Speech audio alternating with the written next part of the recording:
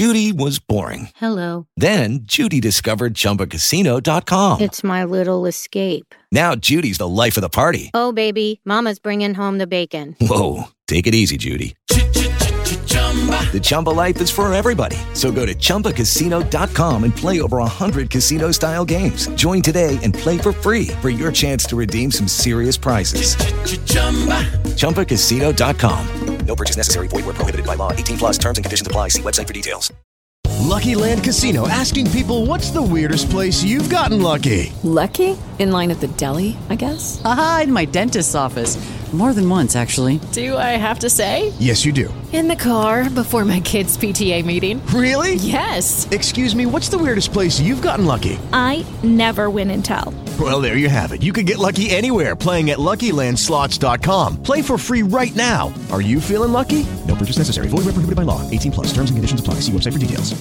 Hey guys, it is Ryan. I'm not sure if you know this about me, but I'm a bit of a fun fanatic when I can. I like to work, but I like fun too. It's a thing. And now the truth is out there. I can tell you about my favorite place to have fun. Chumba Casino. They have hundreds of social casino style games to choose from with new games released each week. You can play for free anytime, anywhere. And each day brings a new chance to collect daily bonuses. So join me in the fun. Sign up now at ChumbaCasino.com. No purchase necessary. VGW. Void where prohibited by law. See terms and conditions. 18 plus.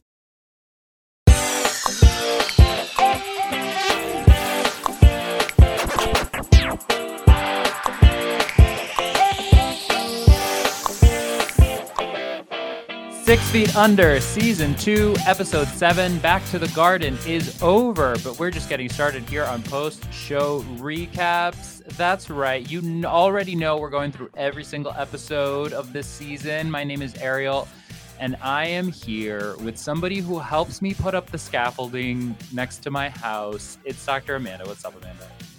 Hi, Ariel. I was just hoping that my 5 o'clock shadow is at the right level of sexy stubbleness for the podcast. I know it's going to peak in like another hour. This took me out. I can't. It was so ridiculous. Oh my God, Nate. This is like the peak Nate. This is like everything that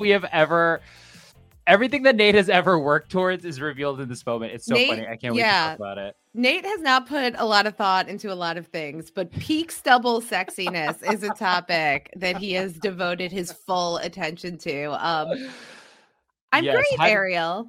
How did you feel about getting back to the garden? I've been practicing my Joni Mitchell impression. First of all, nobody can sing along to Joni Mitchell in the entire world. You're like a Ruth defender. I love it. No, it's very hard. It's very specific. There's a lot of up and downs. Mm-hmm. Claire's not the only freak who has stood in her kitchen alone trying to do it. I love that moment and what it says about a lot of characters. Mm-hmm. Do you have a little cassette that you wrote Sarah's songs on it? Dr. Amanda song. No, I thought everybody said Sarah's songs. Like that was the thing. It's a good name. If your name is Sarah, I hope that you made a cassette tape called Sarah. I hope that you're happy. I hope you're happy. This was for you. This was for you and only for you. Yeah, I'm excited to talk about this episode. Mm-hmm. I'm really happy that we didn't have to wait too long to get to the Topanga. Yeah, that was like a kind of like a hanging thread for a previous thing. Let's get into the quick plot recap. We're already here at the garden, right? Okay, written by Jill Soloway, directed by Dan Attias. Death by autoerotic asphyxiation is how we begin this week's episode. Fun fact, this is how I learned about autoerotic asphyxiation. Yeah, I remember as a child. Watching this now, I'm like, yeah, there's no way I would have heard of this before. Certainly not at that age that I was back then. It's crazy. Look how ahead of the curve the show was in so many different ways. The deceased was Jewish, leading Nate to seek out some spiritual enlightenment from the rabbi who's going to perform the services, specifically regarding his AVM diagnosis and like the nature of life and death. What else is new with Nate? He wants to feel close to Brenda, but of course, Brenda is looking to cross more lines. She's figuring out her own life. After Brenda's mom laughs in her face at the news of their engagement, Brenda is seeking thrills in sex with a stranger, at least in her head. Will Brenda and Nate ever get on the same page? I don't know if they're in the same book. Meanwhile, Ruth's home, her actual home, is empty as Claire is leaving to go visit her Aunt Sarah at the aforementioned Topeka Canyon finally, and at least that's how I think it goes in Claire's head. Like, I need to get the F out of here. Nikolai cancels dinner with her, even though she bought aubergines. Aubergines, not the aubergines, Rupert. I'm not talking to you. You're like, oh, I'm sorry. Am I in the same room with you and you're ignoring me? Thankfully, Robbie is free for dinner, though. He gets the last minute invite, and it's here at this dinner table after Ruth fantasizes kind of about telling Robbie to shut up, or at least does so in her own head. She's kind of through with the plan, and it's renovation metaphors. So it seems like she's closing the door to her house. We'll have to see. Claire is now at Topeka Canyon, as I keep saying, because I love saying that phrase. She visits her Aunt Sarah, and Aunt Sarah thought it was a different weekend. Did we not talk about this is my nightmare? Like showing up to a place and getting this response. But the thing is, it's actually not just Aunt Sarah being like kind of whack and bitchy to her. She has this like debaucherous weekend planned. It's hippie boomer central here. All night extravaganza of drug-fueled partying. It's there that Claire meets Toby, who surprises her by not being a total a-hole and wants to exchange numbers when she's leaving the next morning. Or once the weekend is over. Rico, meanwhile, he's in for his own kind of party. He's suspicious that his wife is having an affair with his cousin Ramon, and he sneaks away from the funeral home to come home and finds Ramon, yes, having sex with someone. It is not Vanessa, his wife. It is another man. Of course, Rico freaks out and has the worst reaction possible. I mean, it is in his house. We'll get to it. There seems to be some kind of disconnect, let's say, between them. You will no longer be doing the construction on the house. And the episode ends for Rico with him having an opinion about like Ramon's relationship, and just kind of sitting up, not like telling anyone what happened, but just feeling like he has solved a problem, let's say, in his house. And David and Keith finally reunite after Keith very unceremoniously ends things with Eddie. And he's really bad at having private conversations that aren't in front of a kid. We'll get to that. But David and Keith's reunion is interrupted by Taylor's emergency appendectomy. It's like an episode of Grey's Anatomy. The surgery goes well, though, thankfully, which is good because Taylor's been through enough, according to Jess. And that is our recap. Where should we start, do you think?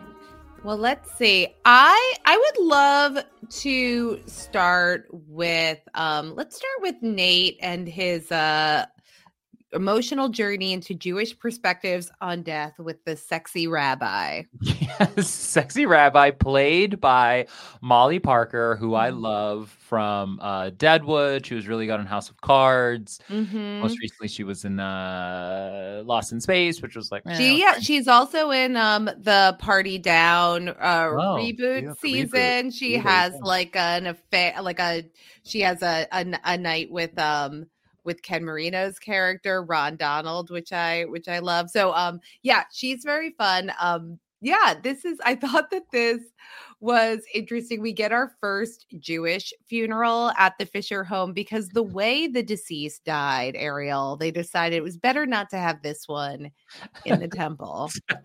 I love when they ask, have you done Jewish funerals before? And the way David is like, yes. And then Nate looks over. He's like, I'm going to cheat off of him for this one. Right, exactly. David's like, absolutely. We know this. We've said it before. David is always in for the sell. He doesn't care what he has to say. Yes, we've done that before. I will Google it later. Yes, they will do it. The way it is really interesting because this is clearly was a foreign concept for the time, the autoerotic asphyxiation. And we were just innocent babes, Ariel. We had no idea the way of the world. We didn't have Rico to explain the whole thing to us.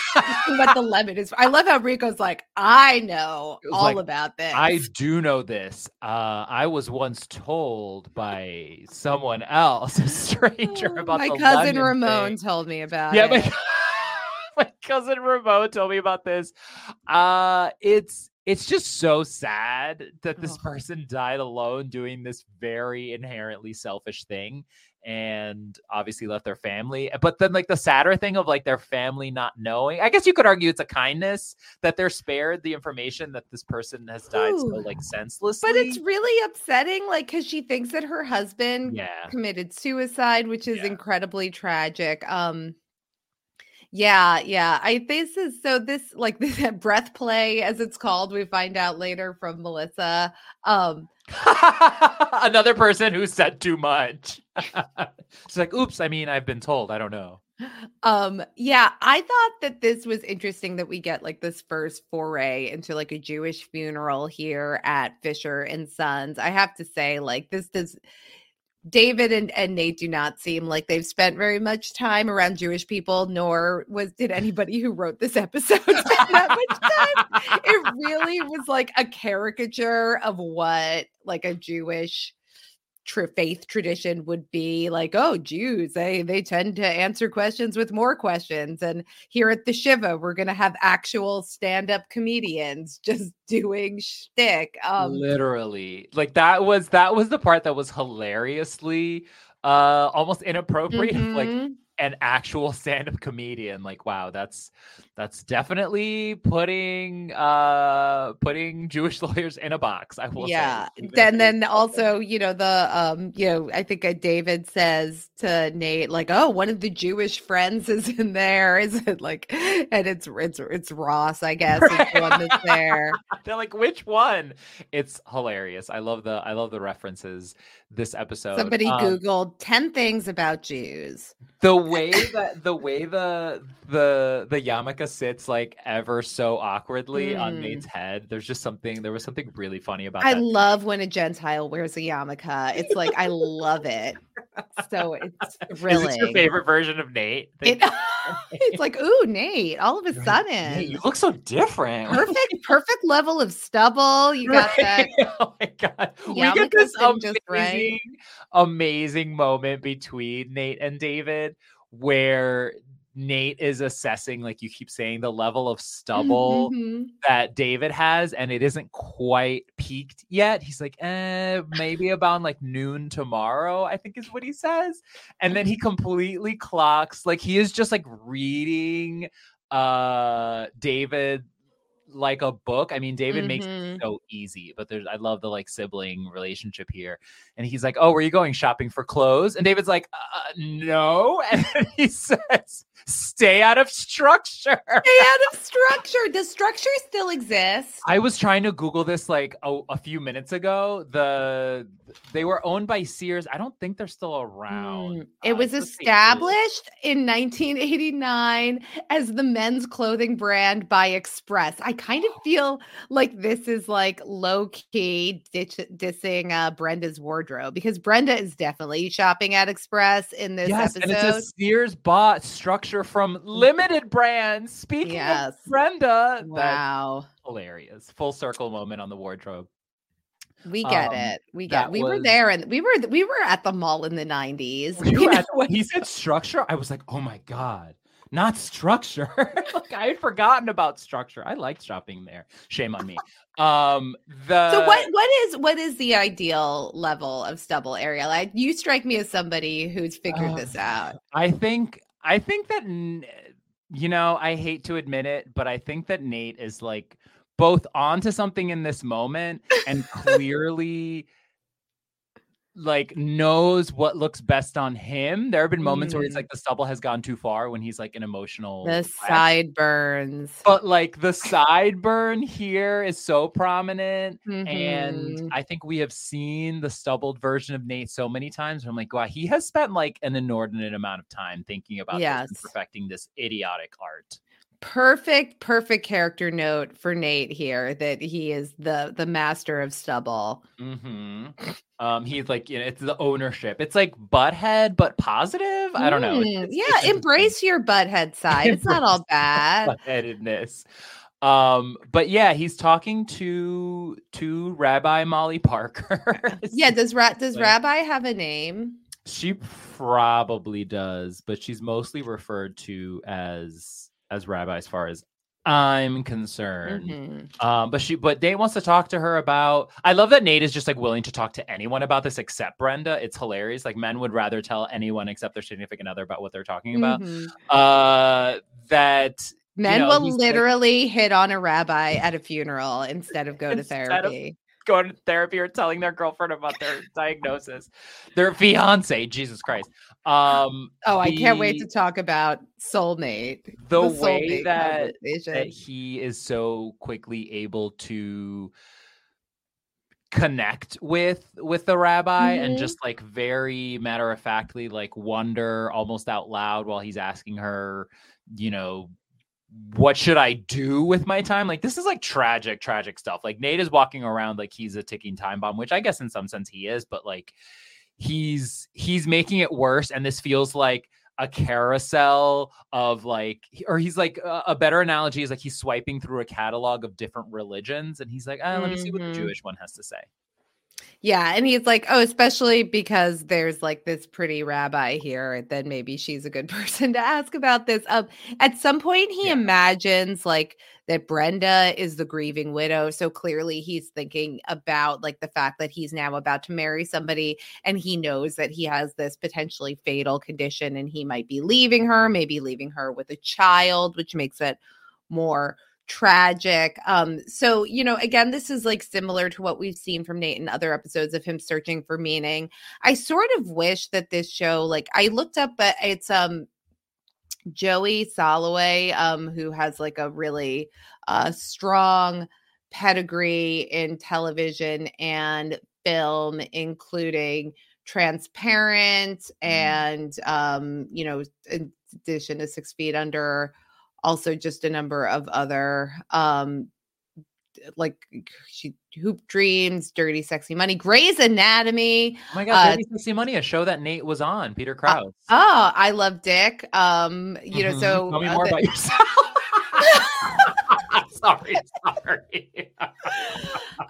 Moving right along. No, I just felt like there wasn't I just feel like this Jewish perspective wasn't actually a Jewish perspective in any kind of deep and meaningful way. And I was hoping to get more of a different kind of view of the afterlife and relationship with life, and maybe something that was like a little bit more rooted in Judaism. And I'm no Talmudic scholar myself, like, please don't get me wrong, but I didn't feel like there was anything deep in the way that this rabbi was portraying the Jewish point of view. And in fact, like at the point where she kind of like scoffs at the fact that Brenda isn't Nate's soulmate, like it's just like, this is just not something, I just don't feel like this is like what a rabbi would say. Like, especially, I feel like Judy, like first of all, like soulmate, it's like the word soulmate, it's like the soul is like, I may be talking out of school, but it's like, it felt like that feels to me like a little bit more of a Christian concept and then this idea that like, I mean, marriage is a lot about like obligation and like, there's lots of reasons to get married. And I don't think that any faith leader would like immediately like criticize somebody for marrying somebody that wasn't their soulmate, whatever that, like, what are we, 13, Rabbi? What's your name? Yeah, there's a way in which like the complicated layer of her clearly being interested in him in some way is coloring in some of this. Like when she finds out, right, that he about like Brenda's existence, and she's kind of like, oh, never mind. God, Nate, you're so perfect. If only. This is for like all women, apparently, at least women in Seattle, and not this rabbi thing. Oh yeah. 5 in 10 women think Nate is incredible. I to the point of like what we get, I feel like any other time, a lot of times, even the quote from that book that I can't say, the Bhagavad Gita, yeah. Thank you. Yes, even that was like, it was such a small moment and quote, but like it just felt like it had so much more to reveal to us, to reveal to Nate, to say something about his state of mind. Like this felt very kind of like shoehorned in again, to my point of like just the catalog of like, oh, let's see what this like Jewish perspective is, but like it's like not even a Wikipedia page entry. Yeah. So that's like, man, that's not super great. I mean, obviously we're seeing Nate again like go to everyone else except Brenda. And it's sad. It is really sad. I guess it's good that he ultimately lost his virginity when he was so young, because clearly he's so worried about like dying so young. I try to put a positive spin on it. Yeah, but I mean, it's like clear that this is getting in the way now of like Nate's connection to Brenda. The fact that like he's willing to talk to anybody about this thing that he's going through, except for Brenda. And like, while this is happening, and like Nate is like searching for these like meaningful, fulfilling conversations about the nature of life and death with anyone who will listen, Brenda is fantasizing about having sex with complete strangers. She can't help herself, Brenda, right? She's looking across more lines, as Jess said before. I feel like, you know, and their engagement and the way she talks to Melissa, right, as her friend, the sex worker who Brenda is now just like a leech for in some ways, like getting information from her. Like, yeah, she wants to hang out with her because she wants, you know, to have a friend, to have companionship, but also like she's clearly just bored with her own life and wants to be continually hanging out with someone who she perceives to have a more interesting life than her. And Brenda, thankfully, also has her mom to laugh in her face at any opportune time. This is crazy. The conversations that she has with her mom and the way those things happen when like her mom and her are laughing at the restaurant. They seem to be doing like sake shots. No, they're competitive crazying right now. It's like, this is you thought the Olympics weren't until the summer. The Olympics are here, and they're the Olympics of crazy between Brenda and her mom. And Brenda's mom tries to apologize, and this is really funny because she does seem to be, she wants to apologize, but then she immediately wants Brenda to apologize. Well, aren't you going to apologize for slapping me? And I'm like, no one should apologize. Yeah. I mean, Margaret is like incredibly difficult, as we've already seen before, and continues to be. And then we get this moment where Brenda comes and visits her mother in her new apartment because she and Bernard are separating, and Brenda, you know, is trying to like, wants to be there for her, like wants to connect. And when Margaret gets upset, Brenda wants to rub her shoulder. She wants to get her tea, and Margaret just snaps and tells her like, I'm not Billy. If you want to take care of me, just leave. This was like kind of out of left field. Like, I just felt like it was such a jump to this, I don't know, like extreme place. And to bring up Billy, I do love that the show is doing a good job of like bringing up Billy every once in a while, like not letting us forget. I think it's interesting. But Brenda just got there and her mom's like, oh, this is too much. I think you should leave. Like being so dramatic. Yeah. And then the fact she's like, I want to go cry in my room for an hour. And of course, like once again, she can't. The only way that she knows how to break up a conversation with her daughter is by like insulting her, basically. Like I just think it's really sad to see Brenda like mostly trying, but also she's like stuck in this cycle, I'm sure, herself with her mom here as well. Yeah. I mean, I think it's like meant to give quite a bit of context to why Brenda is so incapable of providing consistent love and support to another human being, because like this is where she comes from. And like we see that Brenda is trying to reach Nate at various points in this episode and call him. He like is rejecting her calls because he's like occupied with talking to the rabbi and like dealing with his own issues. And this is like kind of together fueling Brenda's interest in just like trying to find this intimacy from these uncomplicated, like random places, like fantasizing about the guy who pulls up in the car next to her. I did mention Brenda's like business casual, like express wear, like this skirt that she's wearing, this like gray, like the thing about Brenda is like the enigma of Brenda's wardrobe is that like she dresses like sort of conservatively, almost like matronly, like it's a very business casual. And then like she acts very like casual Friday. Yeah, and just another instance you would think of like her trying to present a certain way and then, you know, subvert that with. She looks like she should be like dressing the way like the crew at Sarah's at the Howl Weekend is dressing, like, you know, like topless in the low-rise jeans. The gourds? You mean the gourds? The gourds. Just to wear her gourds. I love a gourd reference. I don't know. There's something about that word, not necessarily the way it's used here, but just the word in general in the wild that I find interesting. Yeah, it's Brenda feeling like she can't do anything right. And of course, that's just going to push her further into the I'm not sure what to do space. And I don't know if I should be marrying Nate. Like, clearly, this is all her acting out in some way. Because she's feeling literally suffocated by him, like last episode in her fantasy, and this will end well, I'm sure. Like this is going great for them. Yeah.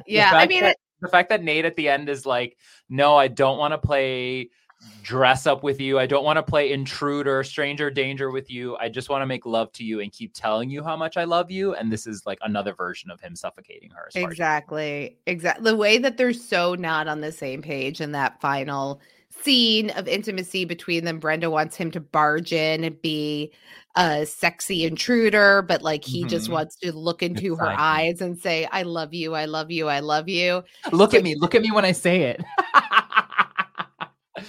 Yeah, it's this is you know, maybe these two crazy kids, Ariel. I think that they're gonna make it work. I don't know. I have hope. I don't know. I literally don't remember. So this is all very, very interesting to me. But speaking of whether they're gonna make it work, we have David and Keith. So Keith breaks up with Eddie. This is very abruptly. He pulls Eddie over to be like, let's go talk over here on the other side of the same room where Taylor can still hear us. I was like, look, I know this is TV, but like, this is insane, right? Like, this is crazy. You're not doing this right. Poor Taylor, always hearing the conversation when she shouldn't be hearing it. Discover why critics are calling Kingdom of the Planet of the Apes the best film of the franchise. What a wonderful day! It's a jaw-dropping spectacle that demands to be seen on the biggest screen possible. We need to go. Hang on. It is our time. Kingdom of the Planet of the Apes. Now playing only in theaters. Rated PG-13. Some material may be inappropriate for children under 13. Hello, it is Ryan, and I was on a flight the other day playing one of my favorite social spin slot games on ChumbaCasino.com. I looked over at the person sitting next to me, and you know what they were doing? They were also playing Chumba Casino. Coincidence? I think not. Everybody's loving having fun with it. Chumba Casino is home to hundreds of casino-style games that you can play for free anytime, anywhere, even at 30,000 feet. So sign up now at ChumbaCasino.com to claim your free welcome bonus. That's ChumbaCasino.com and live the Chumba life. No purchase necessary. VGW. Void where prohibited by law. See terms and conditions. 18+. Protect your dream home with American Family Insurance. And you can weather any storm. You'll also save up to 25% by bundling home, auto, and life. American Family Insurance. Get a quote. Find an agent at amfam.com. Products not available in every state. Discounts may not apply to all coverages on an auto or home policy. Discounts do not apply to life insurance policies. Visit amfam.com to learn how discounts may apply to you. American Family Mutual Insurance Company, SI, and its operating companies, American Family Life Insurance Company, 6000 American Parkway, Madison, Wisconsin. With the Lucky Land Slots, you can get lucky just about anywhere. This is your captain speaking. We've got clear runway and the weather's fine, but we're just going to circle up here a while and get lucky. No, nothing like that. It's just these cash prizes add up quick. So I suggest you sit back, keep your tray table upright, and start getting lucky. Play for free at LuckyLandSlots.com. Are you feeling lucky? No purchase necessary. Void where prohibited by law. 18 plus terms and conditions apply. See website for details. With the Lucky Land Slots, you can get lucky just about anywhere. This is your captain speaking. We've got clear runway and the weather's fine, but we're just going to circle up here a while and get lucky. No, nothing like that. It's just these cash prizes add up quick. So I suggest you sit back, keep your tray table upright, and start getting lucky. Play for free at LuckyLandSlots.com. Are you feeling lucky? No purchase necessary. Void where prohibited by law. 18 plus terms and conditions apply. See website for details. But here, Eddie's inability to see anything because of his lack of depth perception leads to him getting broken up with. You can move the car yourself, which is actually probably dangerous for him with his vision problems. Oh, good point. Yeah, they sort of let this escalate like very, very quickly. Like they've been planting these seeds. It's like, oh, he doesn't like racquetball. Like, oh, they're doing this. It's like all of a sudden it's like this relationship is over. It's like, whoa, okay. We're not soulmates. They're the textbook example of not soulmates. And Keith takes it upon himself to call David to be like, hey girl, hey, I just want to like share this newest tea that I have broken up with my ex. And David's like, what? Okay, like, what? Yeah. This is crazy. What did Keith want David to say? I love that he's just like, all right, thank you for telling me. I've got to go. I appreciate it's you just like, sharing oh, by your the most way, truth. you left your lights on. I saw that your car is parked on the corner. It's like, that's the way David receives the information. I think I saw Eddie stealing your car earlier when I was driving by. I do love that from Keith though. From David though, because like this is a little bit less of the doormat, right? David, even though Keith will call him a doormat later. And David's like, okay, you literally told me that you didn't want to talk to me anymore, that we shouldn't see each other. And now you're calling me to tell me you broke up with your boyfriend. It's like kind of high school. I don't even know what to call it, but it's just like very immature, at least. Yeah, poor David has been getting his emotions toyed with by Keith all of this time. Like, I thought that this was a great reveal, Ariel, at the beginning when we see like the fantasy of David like running over in the rain and like professing his love to Keith. And they Were you crying? No. Well, yes, it was raining. It's like I was I was sure it was David's fantasy. Yes. And then you get the reveal that it's like, no, that's Keith's fantasy. Keith, which just makes the David being all wet so much more ridiculous and funny, because that's kind of the way that Keith sees David. It's like he's just perpetually either crying or getting wet in the rain. It's really, really funny. He's helpless. And then finally Keith is like, all right, fine. Like I love that there's this speaking of the escalation, like you said, of like his breakup with Eddie and how quickly that came. There's this escalation of like these very quick phone calls between them. And Keith is like, all right, fine. Do you want to have dinner with me? Like almost like begrudgingly, which is its own kind of hilarious. And David, once again, like kind of rising above the snark and being like, fine, sure. Let's do this thing that clearly I've been dying for, and I'll pretend like I didn't want it. And what could go wrong? Yeah. And then it looks like David's getting stood up, but we very quickly find out that no, like Keith is at the hospital with Taylor, because it turns out all the time that she was saying she had a tummy ache, she actually did have a tummy ache, and it wasn't like some childhood acting out thing.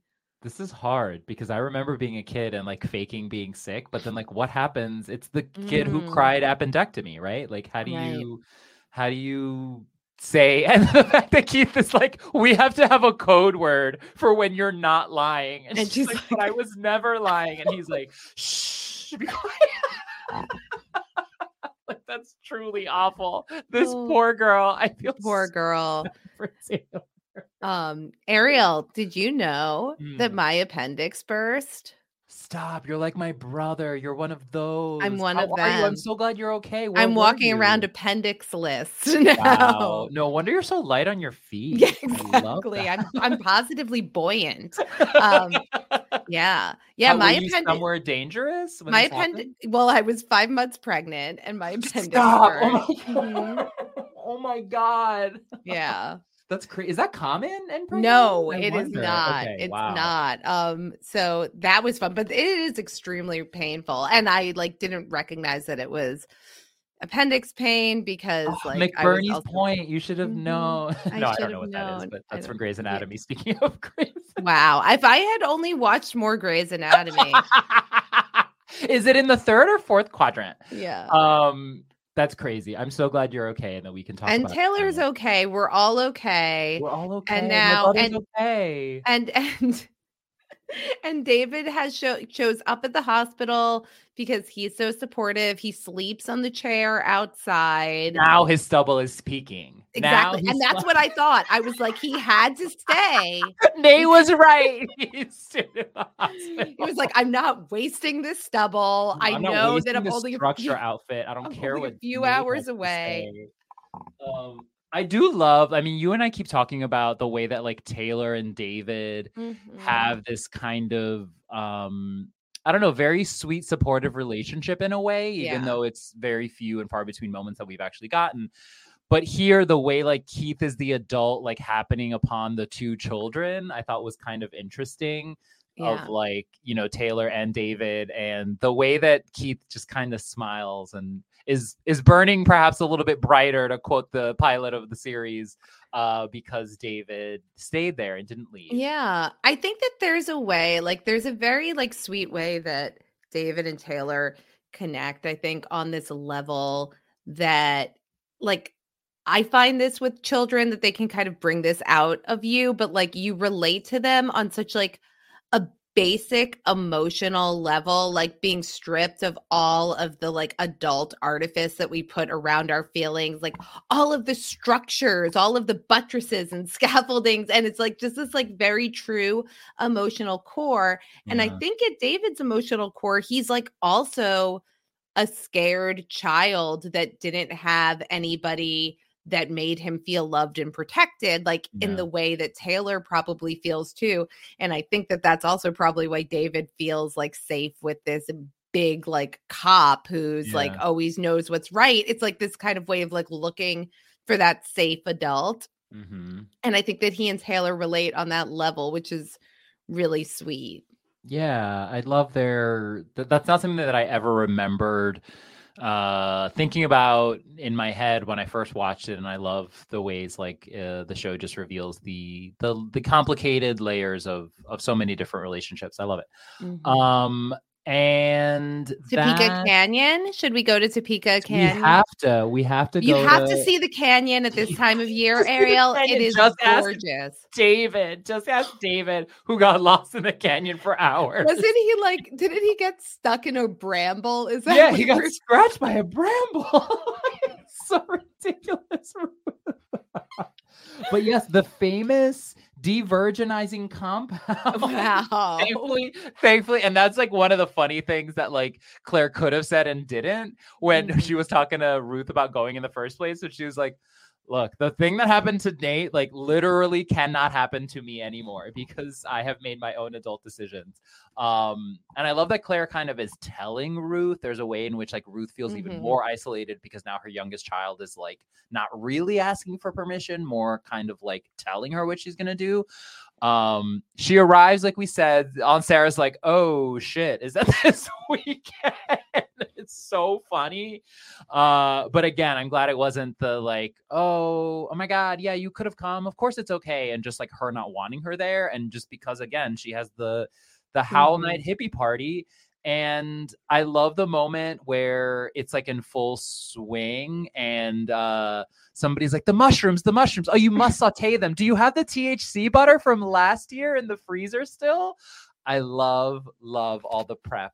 And yes. This is how boomer hippies party, Ariel. They have prepared all of the mise en place. It's about efficiency at the end of the day.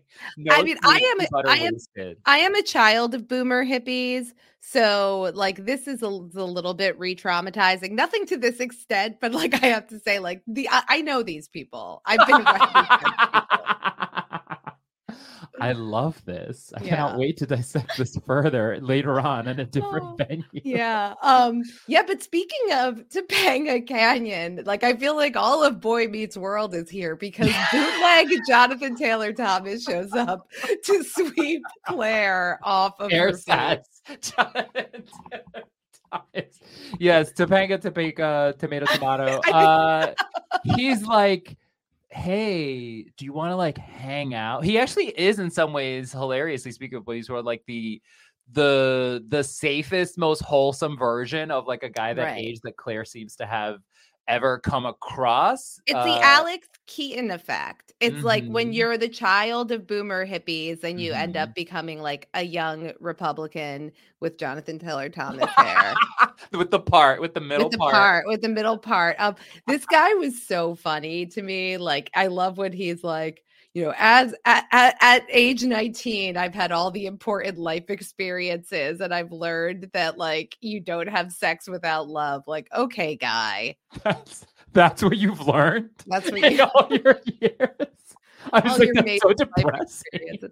And also, like, meanwhile, we have Claire here who's like literally been like at gunpoint and like like, I mean, it's like Claire's been through some major life experiences.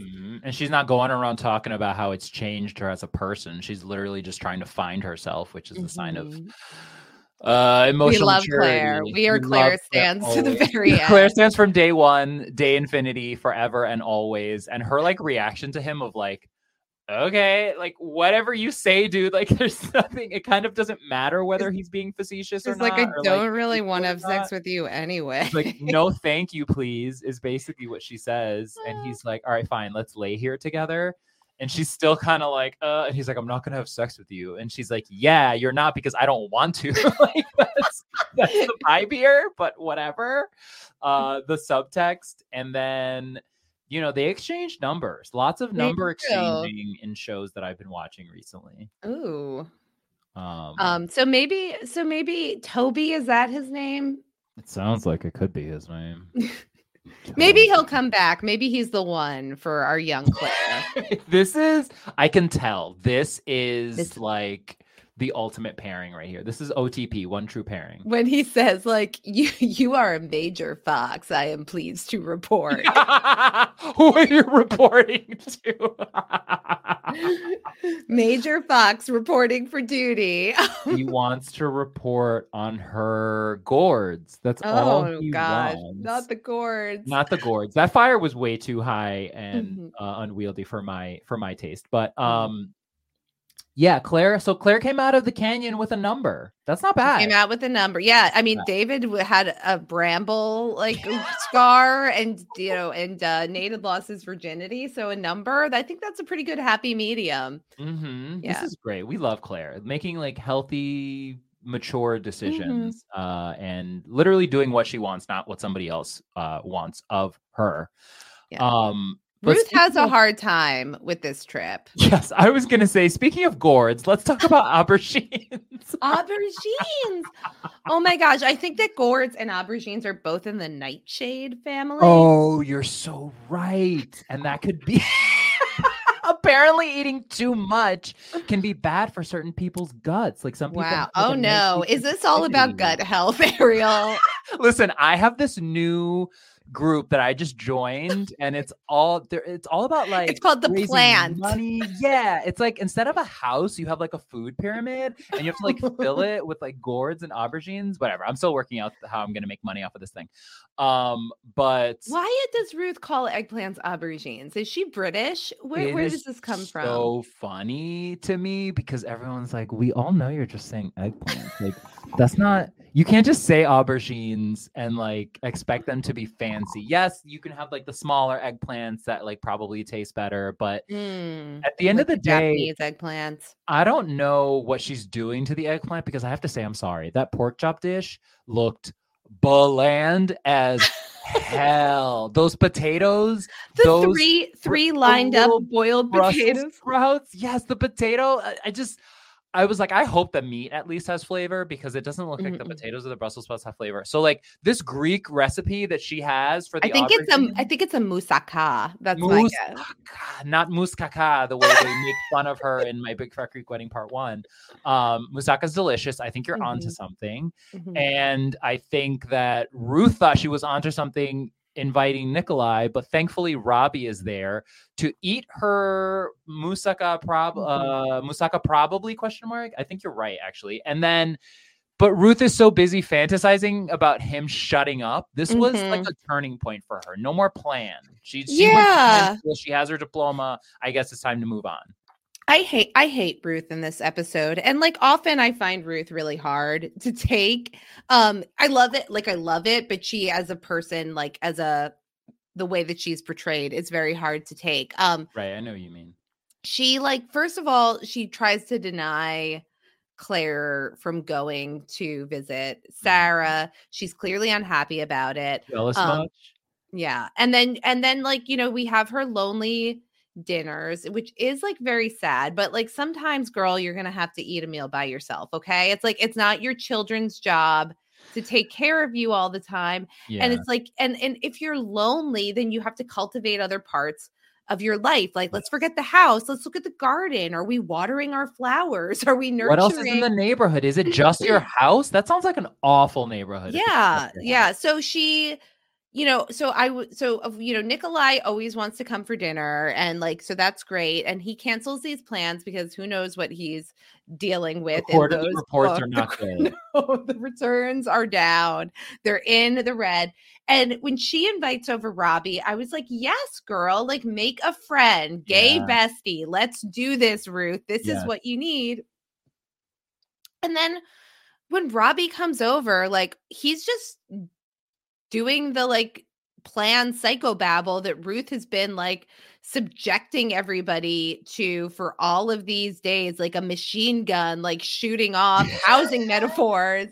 And now like when she listens to Robbie, who's like her friend, she has no time for it. And it's like, there's no generosity from Ruth. There's no, I meet you halfway. I give what I get. It's all sitting there feeling victimized and disappointed in other people. Right. And taking everything personally. I think there's something really interesting about, because I was in my head taking David to task a little bit when Ruth invites him to dinner and he's on the phone and he's kind of like, no, Mom, I won't be joining you for dinner. We're just like, well, there was a nice way of saying that, of just like, no, oh my God, thank you so much. But I really appreciate I won't be joining you tonight. Like something that simple would be so helpful. But when you think about the fact that he was raised by Ruth and he's so much like her, it actually makes sense that he can only act that way because they're so, shut in a way in their house. And we've talked about before the walls that he has up, and he can't like just be kind. It takes his brother like telling him about his AVM diagnosis for him to like really start to like connect with Nate and like kind of just be not a dick to him like day in and day out. It is really sad to see Ruth eat alone, but I agree with you. She could do something about it. And David is a 31-year-old man, and he has eaten 92% of his meals of his entire life with this woman. And he's tasted that pork chop. He does not want any part of that. He knows there's no tarragon. Aunt Sarah left. There's no spices showing up in this food. So, I mean, it is sad that Ruth is dealing with this and that she's lonely. But like, I mean, Ariel, like we're grown up. Sometimes you eat a meal alone. Yeah, I live by myself now. When Ruth was eating alone, I was like, girl, that's just living alone. I mean, just chew your food carefully because we saw what happened a couple episodes. Stop. I meant to Google the Otto Heimlich. I have to Google this again. Like now I'm newly scared again. But just Ruth. Again, like choosing, she's the one in control, right? She's choosing to see it as a negative, not like, wow, I finally get to eat a meal alone after so many years of my kids being around. Instead, it's like, oh, I'm alone. And we know from previous episodes of like, she doesn't want to be that ghost. She doesn't want to be that woman who you just mentioned who choked on her own food and nobody discovered her for almost a week. She doesn't want to be a ghost in her own life. And it's hard right now. I think we've gotten used to seeing like Ruth make some kind of progress, even if it's like a little bit one step forward, two steps back with like the plan of it all. Like she's always like chasing something, which I think is its own thing, right? Of like, you have to distract yourself because you can't sit with just your feelings. But I think the ending that we get of her singing this, if it had just been like another rude interaction between her and Claire, where I'm like, Claire, at least like ask her about her weekend. Like, I know that's not Claire's job, but like, I just want everybody to be nicer to each other. And then Claire is hearing her mom sing, like when Ruth looks at Sarah's songs, like, she probably has seen that tape before. I know. Played it a bunch of times, unbeknownst to Sarah, is how and we also get like a little bit of insight that there was a time when Ruth and Nathaniel probably like would have gone to Howl Weekend. Like, God, Lord knows that like Ruth probably would have been like crocheting in the corner or whatever. But Nathaniel had his little rolling machine. Yes, Nathaniel had his rolling machine. Like Sarah's friends know Ruth. So there's like a time and there was an opportunity for Ruth and Sarah to be part of each other's lives. And it's like Ruth in large part shutting other people out that's probably put her in this position. So there's something like very tragic about the longing of like listening to that album when like listening to that mixtape. And like, you know, Claire says, I love this song. It's so pretty. Like, this is such a haunting song. Like Joni Mitchell gets me, even as the recovering child of boomer hippies. I can acknowledge at least you're that. Still human. No, I think haunting is the perfect word for it, because like the song itself, and then the extra layer of Ruth trying to sing it and like singing it not that well, even though I agree with you that you actually could. But like how haunting Nash and Young version, that version is easier to sing along to. There you go. See, it all comes back around, especially for Joni Mitchell. Both sides now. I love the extra haunting layer of Ruth singing it badly, but like it doesn't matter because she has to get it out, right? Like she has to get her truth out. She has to get her emotion out. And like, at least in that moment, there's like a glimmer of like, yes, Ruth, you're not just a ghost. You have a voice, even though you sound dumb sometimes. You have a voice. You should use it. This is her singing fiercely from the eye. And the fact that like Claire observes something that's like supposed to maybe be private, but like sees her mother's like vulnerability in this moment. And this comes on the heels of what Sarah says to Claire about how I think that your mother retreats and hides in herself because she's so afraid of us rejecting her. So let's not. Let's not. Yeah. I love that line. I'm so glad you brought it up. I think, and the way in which like she can know that as Ruth's sibling and it still be really hard for her to do something about it because of the patterns that you and I always talk about with family, with siblings especially. And it's not, I mean, we know that Ruth does not make it easy, but between any sibling, there's so much history and it's never going to be easy. But I love that Claire sees that moment. Like you said, Detective Claire, once again, she's always, whether she realizes it or not, she's an emotional detective. Yes. Like she knows, and she is like, she cares about her family, even while she sometimes says that she doesn't, or tries to pretend like she doesn't. She is so keenly aware in a lot of ways of what like each member of the family is feeling at any given time, even if she's the youngest, like you, because she's the youngest. Don't talk about me like I'm not here. I didn't have a stairway, but I had hiding places. That sounds so ominous, but that's a good point, right? She's the youngest, so she almost had like more reason to, like, that was a way in which she almost like survived everything that she went through. Oh God, Claire, I can only imagine how unhinged Ruth was when Claire was a baby. Goodness. I guess we can very, very quickly talk about Rico. There isn't too much to report, but like Rico's still a raging homophobe. He's a homophobe. Is there any way? This is my only point. I dock him like 99% points, but like there is a way in which like this is bad to do in someone else's house. My gosh, no, it's fully unhinged behavior. Like to be like, I'm working on my cousin's house for like, what is it, like max like 6 hours, and I'm just gonna like get laid in the middle of the day. Listen, I gotta make it work for me. Okay.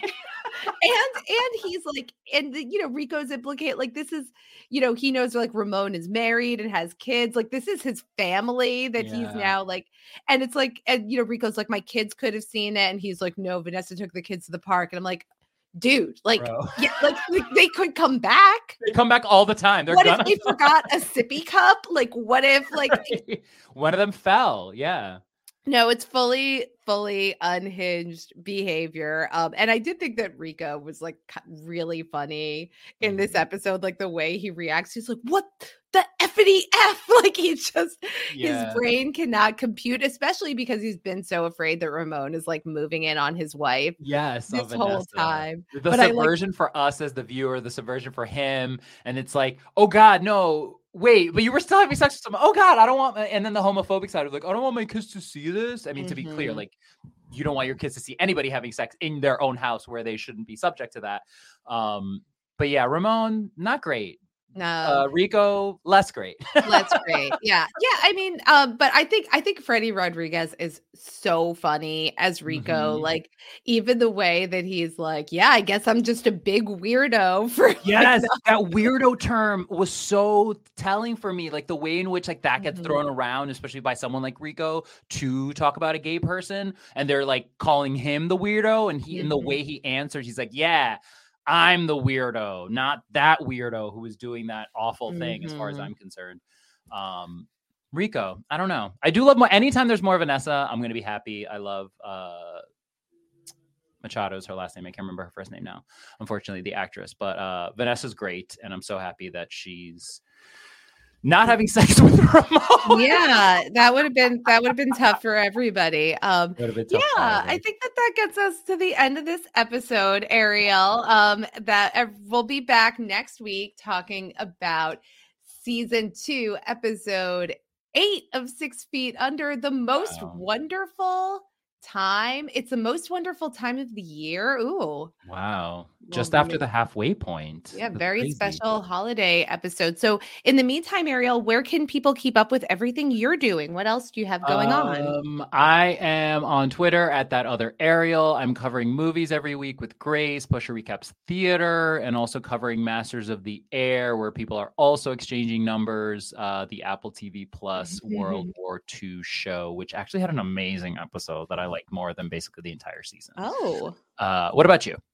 Well, I am on Twitter where I am at Dr. Amanda R. That's the best way to keep up with everything I'm doing. And I just wrapped up doing the recap of the final episode of True Detective. Speaking about our emotional detectives, there's 2 emotional detectives in True Detective, and Grace and I did our final recap of that. So definitely check that out. And we will be back next week talking about season 2, episode 8 of 6 Feet Under. It's the most wonderful time of the year. Until then, dear listeners, rest in peace.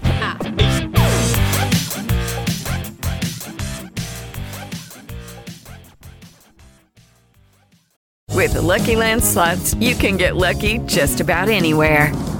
This is your captain speaking. We've got clear runway and the weather's fine, but we're just going to circle up here a while and get lucky. No, nothing like that. It's just these cash prizes add up quick. So I suggest you sit back, keep your tray table upright, and start getting lucky. Play for free at LuckyLandSlots.com. Are you feeling lucky? No purchase necessary. Void where prohibited by law. 18+ terms and conditions apply. See website for details.